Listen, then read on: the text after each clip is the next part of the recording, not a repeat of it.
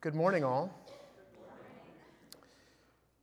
So it's actually quite interesting to be asked to preach because while Liz and Ryan and I have only been here for 3 years, most of it's been during the pandemic, so I actually haven't gotten a chance to meet a lot of people. I know a lot of people, but there are some of you that I've only seen through our virtual services, some of whom I've heard, and so it is an interesting privilege to preach before you today.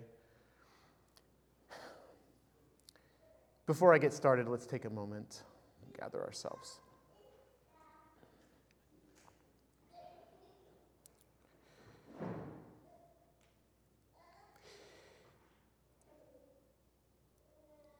Holy God, we come before you because you are the one who creates clean hearts.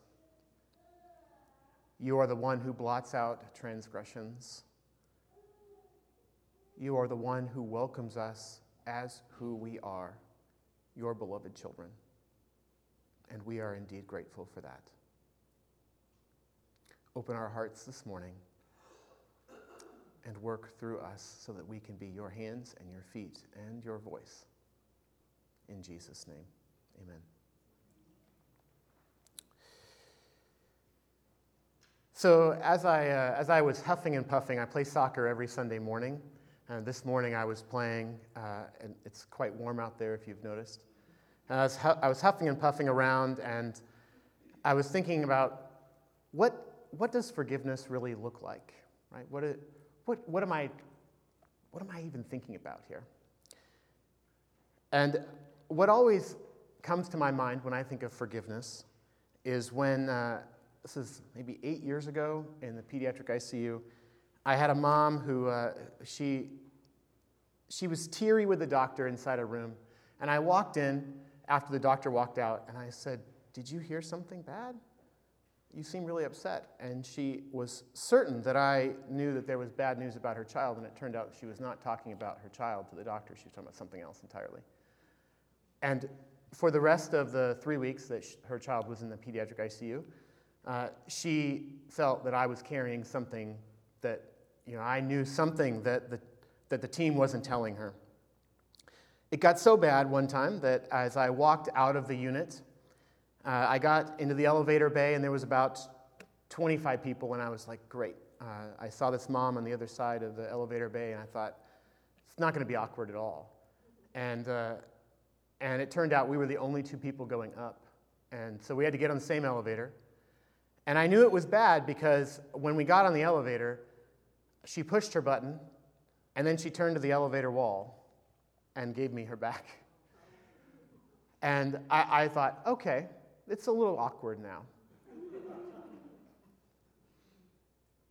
She told the nurse in the ICU that she wanted me to come and to essentially ask for forgiveness. And we did the dance, and I think about that time because it's kind of funny, kind of weird, kind of awkward. Is that really what forgiveness is about? Perhaps. I think about the father in the ICU whose twins were diagnosed with cancer weeks apart from each other, actually different forms of cancer. And I think about how he asked why. And years later, his answer was, I don't know why, but I have to forgive reality for being what it is. We live in a broken world. And I thought, wow, that's pretty mature kind of faith. Is that what forgiveness is really about? I think that's an interesting question. What is forgiveness really, truly about? Forgiveness is the name of love practiced among people who love poorly. The hard truth is that all people, every one of us here, love poorly. We need to forgive and be forgiven every day, every hour increasingly. That is the great work of love among the fellowship of the weak that is our human family here. Now, there are two sides to forgiveness. There's giving and receiving.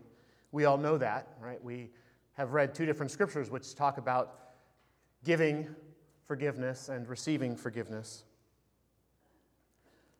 Although at first sight, giving seems to be harder, it often appears that we are not able to offer forgiveness to others, in my mind, because we have not been able to fully receive it. Only as people who have accepted forgiveness can we find the freedom to give it. Now, why is receiving forgiveness so difficult? It is very hard to say. With your forgiveness, I am still bound to what happened between us. Only you can set me free. It's hard to say that. That requires not only a confession that we have hurt somebody, but also humility to acknowledge our dependency on others.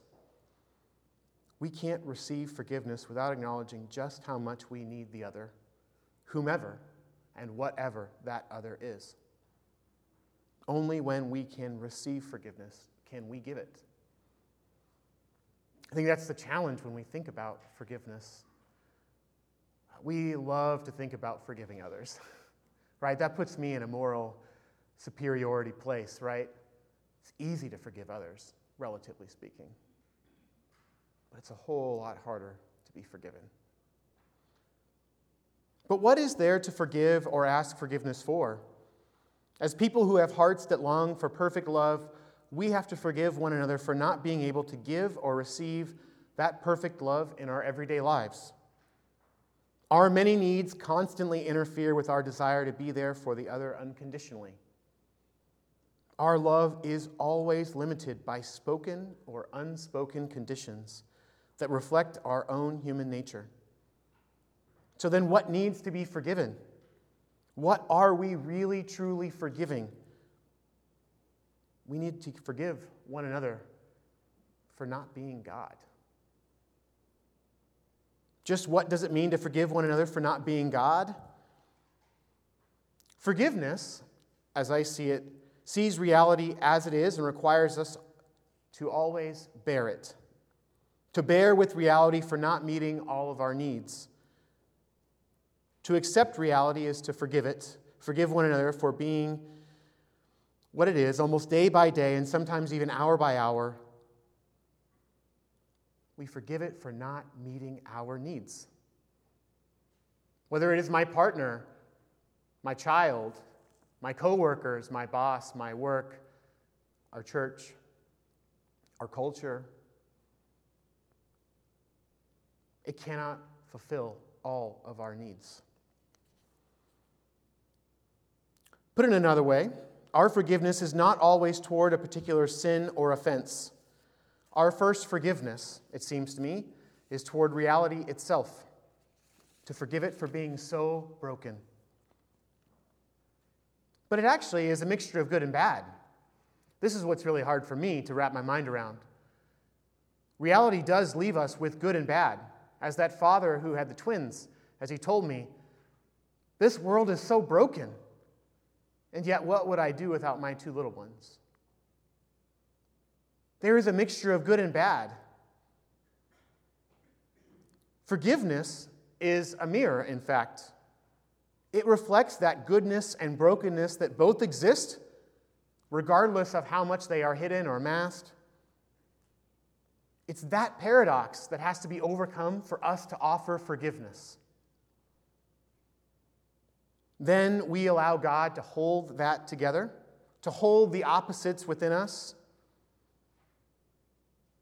And then it becomes possible for us to do it over there in our neighbor and even our enemy, and to see that goodness and brokenness exist there too, even when we only want to believe that only one part is there. Such a forgiveness practice or understanding creates patient and humble people. But this kind of forgiveness practice, a practice that holds a mirror to the world and recognizes both goodness and brokenness, this kind of forgiveness practice holds a mirror to us too. Honestly, is forgiveness just a transaction? Is it just something that you do to me and I do to you, or we do to our enemy? If it's just transactional, that's easy. I have a former friend that I still can't forgive. And if it were just a transaction, that'd be easy. And I'd just move on. but rather forgiveness must be transformational. You've heard that word a million times. We're all church-going people, right? We've heard transformation all the time. It's all over Scripture.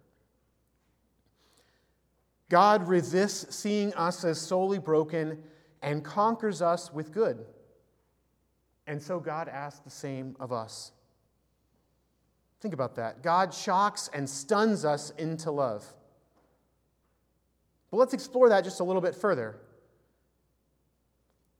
God does not forgive and love us for the purpose of change. Like if we change. The pattern that we're used to seeing in Scripture, or in culture, I should say, is that we sin, we get punished, we repent, and then we transform. We do something different. Right? That's the old way of doing things. But it seems to me that in Scripture, it flips it up. Forgiveness, true sacred forgiveness, changes the pattern and moves to something so much better and beautiful. The pattern becomes we sin, unconditional love and forgiveness is given. Transformation happens, and then we repent. Perhaps by asking people to come down the aisle and say, I've sinned before they do anything else may not be what Scripture really entails. Transformation grows through very, very, very small seeds of loving forgiveness that sees goodness that is infinitely given by God. The challenge for us to forgive is actually to hold a mirror up to every single other person we see and say, I see the goodness in you. Forgiveness actually reveals three goodnesses simultaneously. When we forgive, we choose the goodness of the other over their faults. Second, we experience God's goodness flowing through ourselves. And we also experience our capacity for goodness in a way that almost surprises us. In those moments of forgiveness, we are finally in touch with a much higher power than ourselves. And we slowly learn how to draw upon that infinite source of the Christ in us. Now, I would be a fool to stand up here and say that I know what forgiveness actually looks like and I do it well. I'd be a fool to expect you to walk out of this place and to say, oh, I get it. It's supposed to be transformational and we just do this differently now. I'd be a fool to expect any of that. But what I can point to is that transformation happens in the smallest of seeds all around us. The way I want to exemplify that today is I'm gonna connect with my pediatric chaplain nature, because that's really what I'm good at. Preaching may not be something I'm good at, but I can definitely be a pediatric chaplain. I don't know if any of you know this book, The Mountain That Loved a Bird. If not, I think you should go and find it pretty soon. I'm going to read this book to you. I read it to Ryan all the time. And I may get a little choked up during parts of it myself, and that's just fine. To me, when I read this book, it does not explicitly talk about forgiveness. But what it does talk about is transformation and what it takes for us to get there. And then after, I'm going to try and reframe the book a little bit for you. Now, those of you that are out there, you're not going to be able to see the pictures. The lucky people who are virtual are going to get to see the pictures. The Mountain That Loved a Bird by Alice McLaren. There was once a mountain made of bare stone. It stood alone in the middle of a desert plain. No plant grew on its hard slopes, nor could any animal, bird, or insect live there. The sun warmed the mountain and the wind chilled it, but the only touch the mountain knew was the touch of rain or snow. There was nothing more to feel. All day and all night, the mountain looked only at the sky, watching for the movement of the billowing clouds. It knew the path of the sun that crossed over the sky by day and the course of the moon that crossed the sky by night. On clear nights, it watched the slow wheeling of the far-off stars. There was nothing more to see.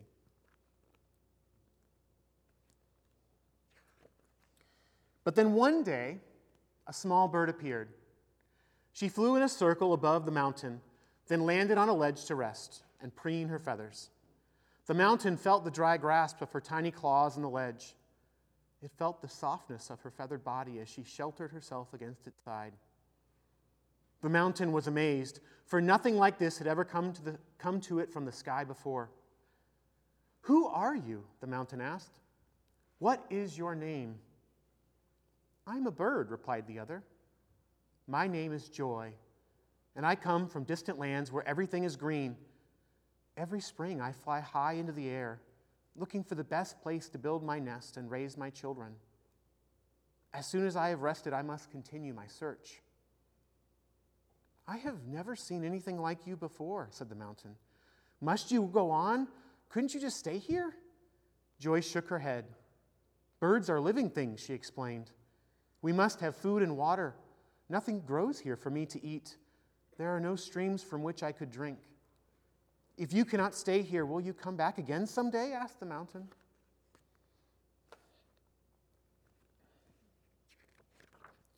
Joy thought for a while. "I fly long distances," she said, "and I have rested on many mountains. No other mountain has ever cared whether I came or went, and I should like to return to you. But I could only do so in the spring before I build my nest, and because you are so far from food and water, I could only stay a few hours." "I have never seen anything like you before," repeated the mountain. "Even if it were only a few hours, it would make me happy to see you again." "There is one more thing you should know," said Joy. "Mountains last forever, but birds do not. Even if I were to visit you every spring of my life, there might be only a few visits. Birds do not live very many years." "It will be very sad when your visit stops," said the mountain. "But it would be even sadder if you fly away now and never return." Joy sat very still, nestled against the side of the mountain. Then she began to sing a gentle bell-like song, the first music the mountain had ever heard. When she had finished her song, she said, "Because no mountain has ever before cared whether I came or went, I will make you a promise. Every spring of my life, I will return to greet you and fly above you and sing to you. And since my life will not last forever, I will give to one of my daughters my own name, Joy, and tell her how to find you. And she will name a daughter Joy also, and tell her how to find you. Each Joy will have a daughter Joy, so that no matter how many years pass, you will always have a friend to greet you and fly above you and sing to you." The mountain was both happy and sad. "I still wish you could stay," it said, "but I am glad you will return." "Now I must go," said Joy, "for it is a long way to the lands that have food and water for me. Goodbye until next year." She soared off, her wings like feathered fans against the sun. The mountain watched her until she disappeared into the distance. Year after year, when every spring came, a small bird flew to the mountain, singing, "I am Joy, and I have come to greet you." And for a few hours, the bird would fly above the mountain or nestle against its side, singing. At the end of each visit, the mountain always asked, "Isn't there some way you could stay?" And Joy always answered, "No, but I will return next year." Each year, the mountain looked forward more and more to Joy's visit. Each year, it grew harder and harder to watch her go. 99 springs came and went in this way. On the 100th spring, when it was time for Joy to leave, the mountain asked once more, "Isn't there some way you could stay?" Joy answered, as she always did, "No, but I will return next year." The mountain watched as she disappeared into the sky, and suddenly its heart broke. The hard stone cracked, and from the deepest part of the mountain, tears gushed forth and rolled down the mountainside in a stream. The next spring, a small bird appeared, singing, "I am Joy, and I have come to greet you." This time, the mountain did not reply. It only wept. thinking of how soon she would have to leave and of all the long months before she would come again. Joy rested on her ledge and looked at the stream of tears. Then she flew above the mountain and sang as she always had. When it was time for her to go, the mountain still wept. "I will return next year," said Joy softly, and she flew away. When the next spring came, Joy returned, carrying in her beak a small seed. The mountain still wept a stream of tears. Joy carefully tucked the seed into a crack in the hard stone, close to the stream, so that it would stay moist. Then she flew above the mountain and sang to it. Seeing that the mountain was still unable to speak, she flew away once more. Now, during the weeks that followed, the seed in the crack of the rock began to send down tiny roots. The roots reached into the hard stone little by little, spreading into yet smaller cracks, breaking through the hardness. As the roots found water in the cracks, and drew food from the softening stone, a shoot rose from the seed into the sunlight and unfolded tiny green leaves. The mountain, however, was still deep in sorrow. Blind with tears, it did not notice a plant so small. The next spring, Joy brought another seed, and the spring after that, another. She placed each one in a protected place near the stream of tears and sang to the mountain. The mountain still only wept. Years passed in this way, the roots of new plants softening the stone near the stream of tears. As softened stone turned to soil, moss began to grow in sheltered corners. Grasses and little flowering plants sprouted in the hollows near the stream. Tiny insects, carried to the mountain by the winds, scurried among the leaves. Meanwhile, the roots of the very first seed went deeper and deeper into the heart of the mountain. Above the ground, what had started as a tiny shoot was growing into the trunk of a young tree, its branches holding green leaves out to the sun. At last, the mountain felt the roots reaching down like gentle fingers, filling and healing the cracks in its heart. Sorrow faded away, and the mountain began to notice the changes that had been taking place. So varied and wondrous were all of these things, the mountain's tears changed to tears of happiness. Each year, Joy returned, bringing another seed. Each year, more streams ran, laughing down the mountain sides, and the ground watered by the new streams grew green with trees and other plants.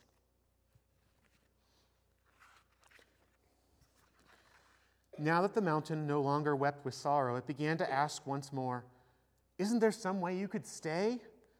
But Joy still answered, "No, but I will return next year."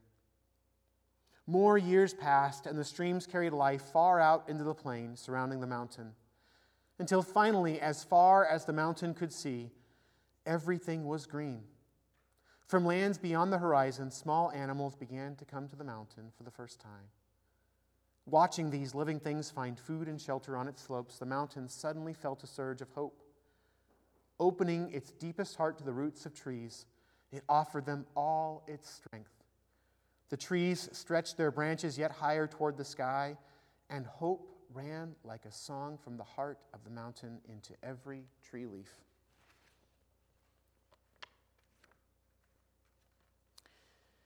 And sure enough, when the next spring came, Joy flew to the mountain carrying not a seed, but a slender twig.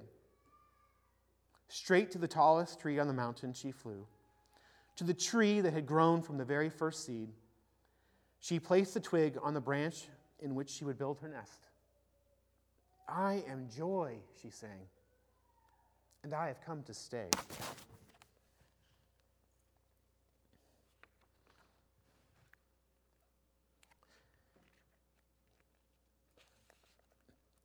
I hope you love that book as much as I do.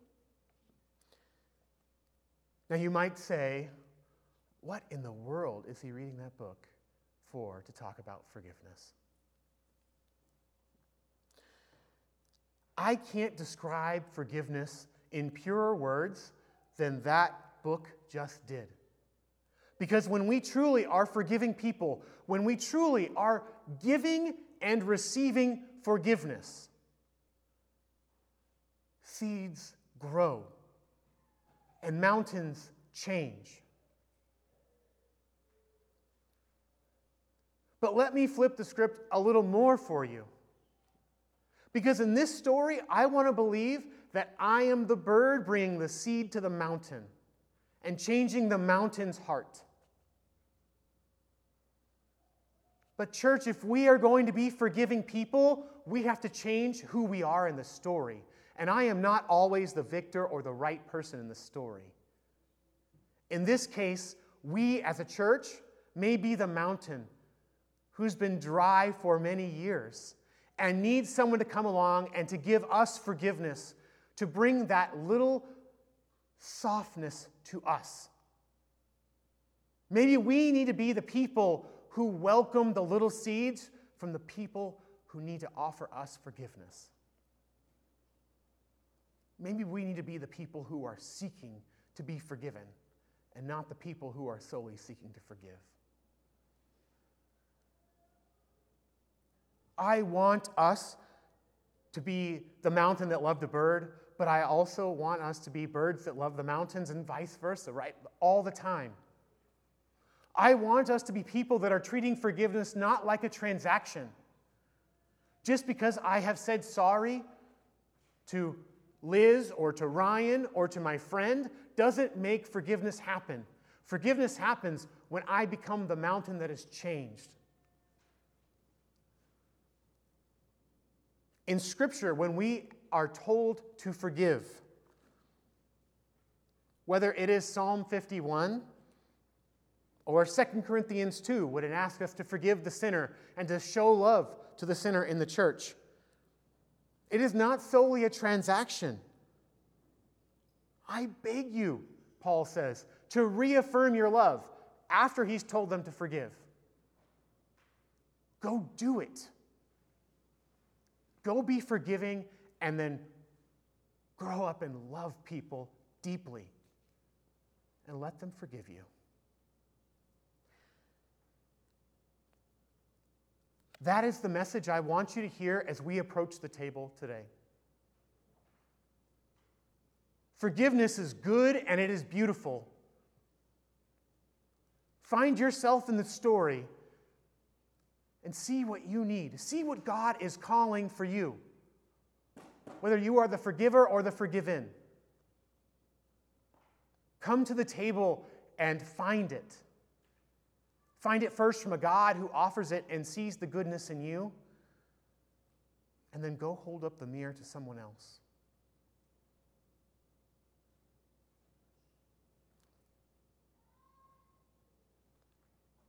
As we approach the table today, be the people of forgiveness. Be the people that are forgiven. And that starts with the bread and the wine that we treasure so much.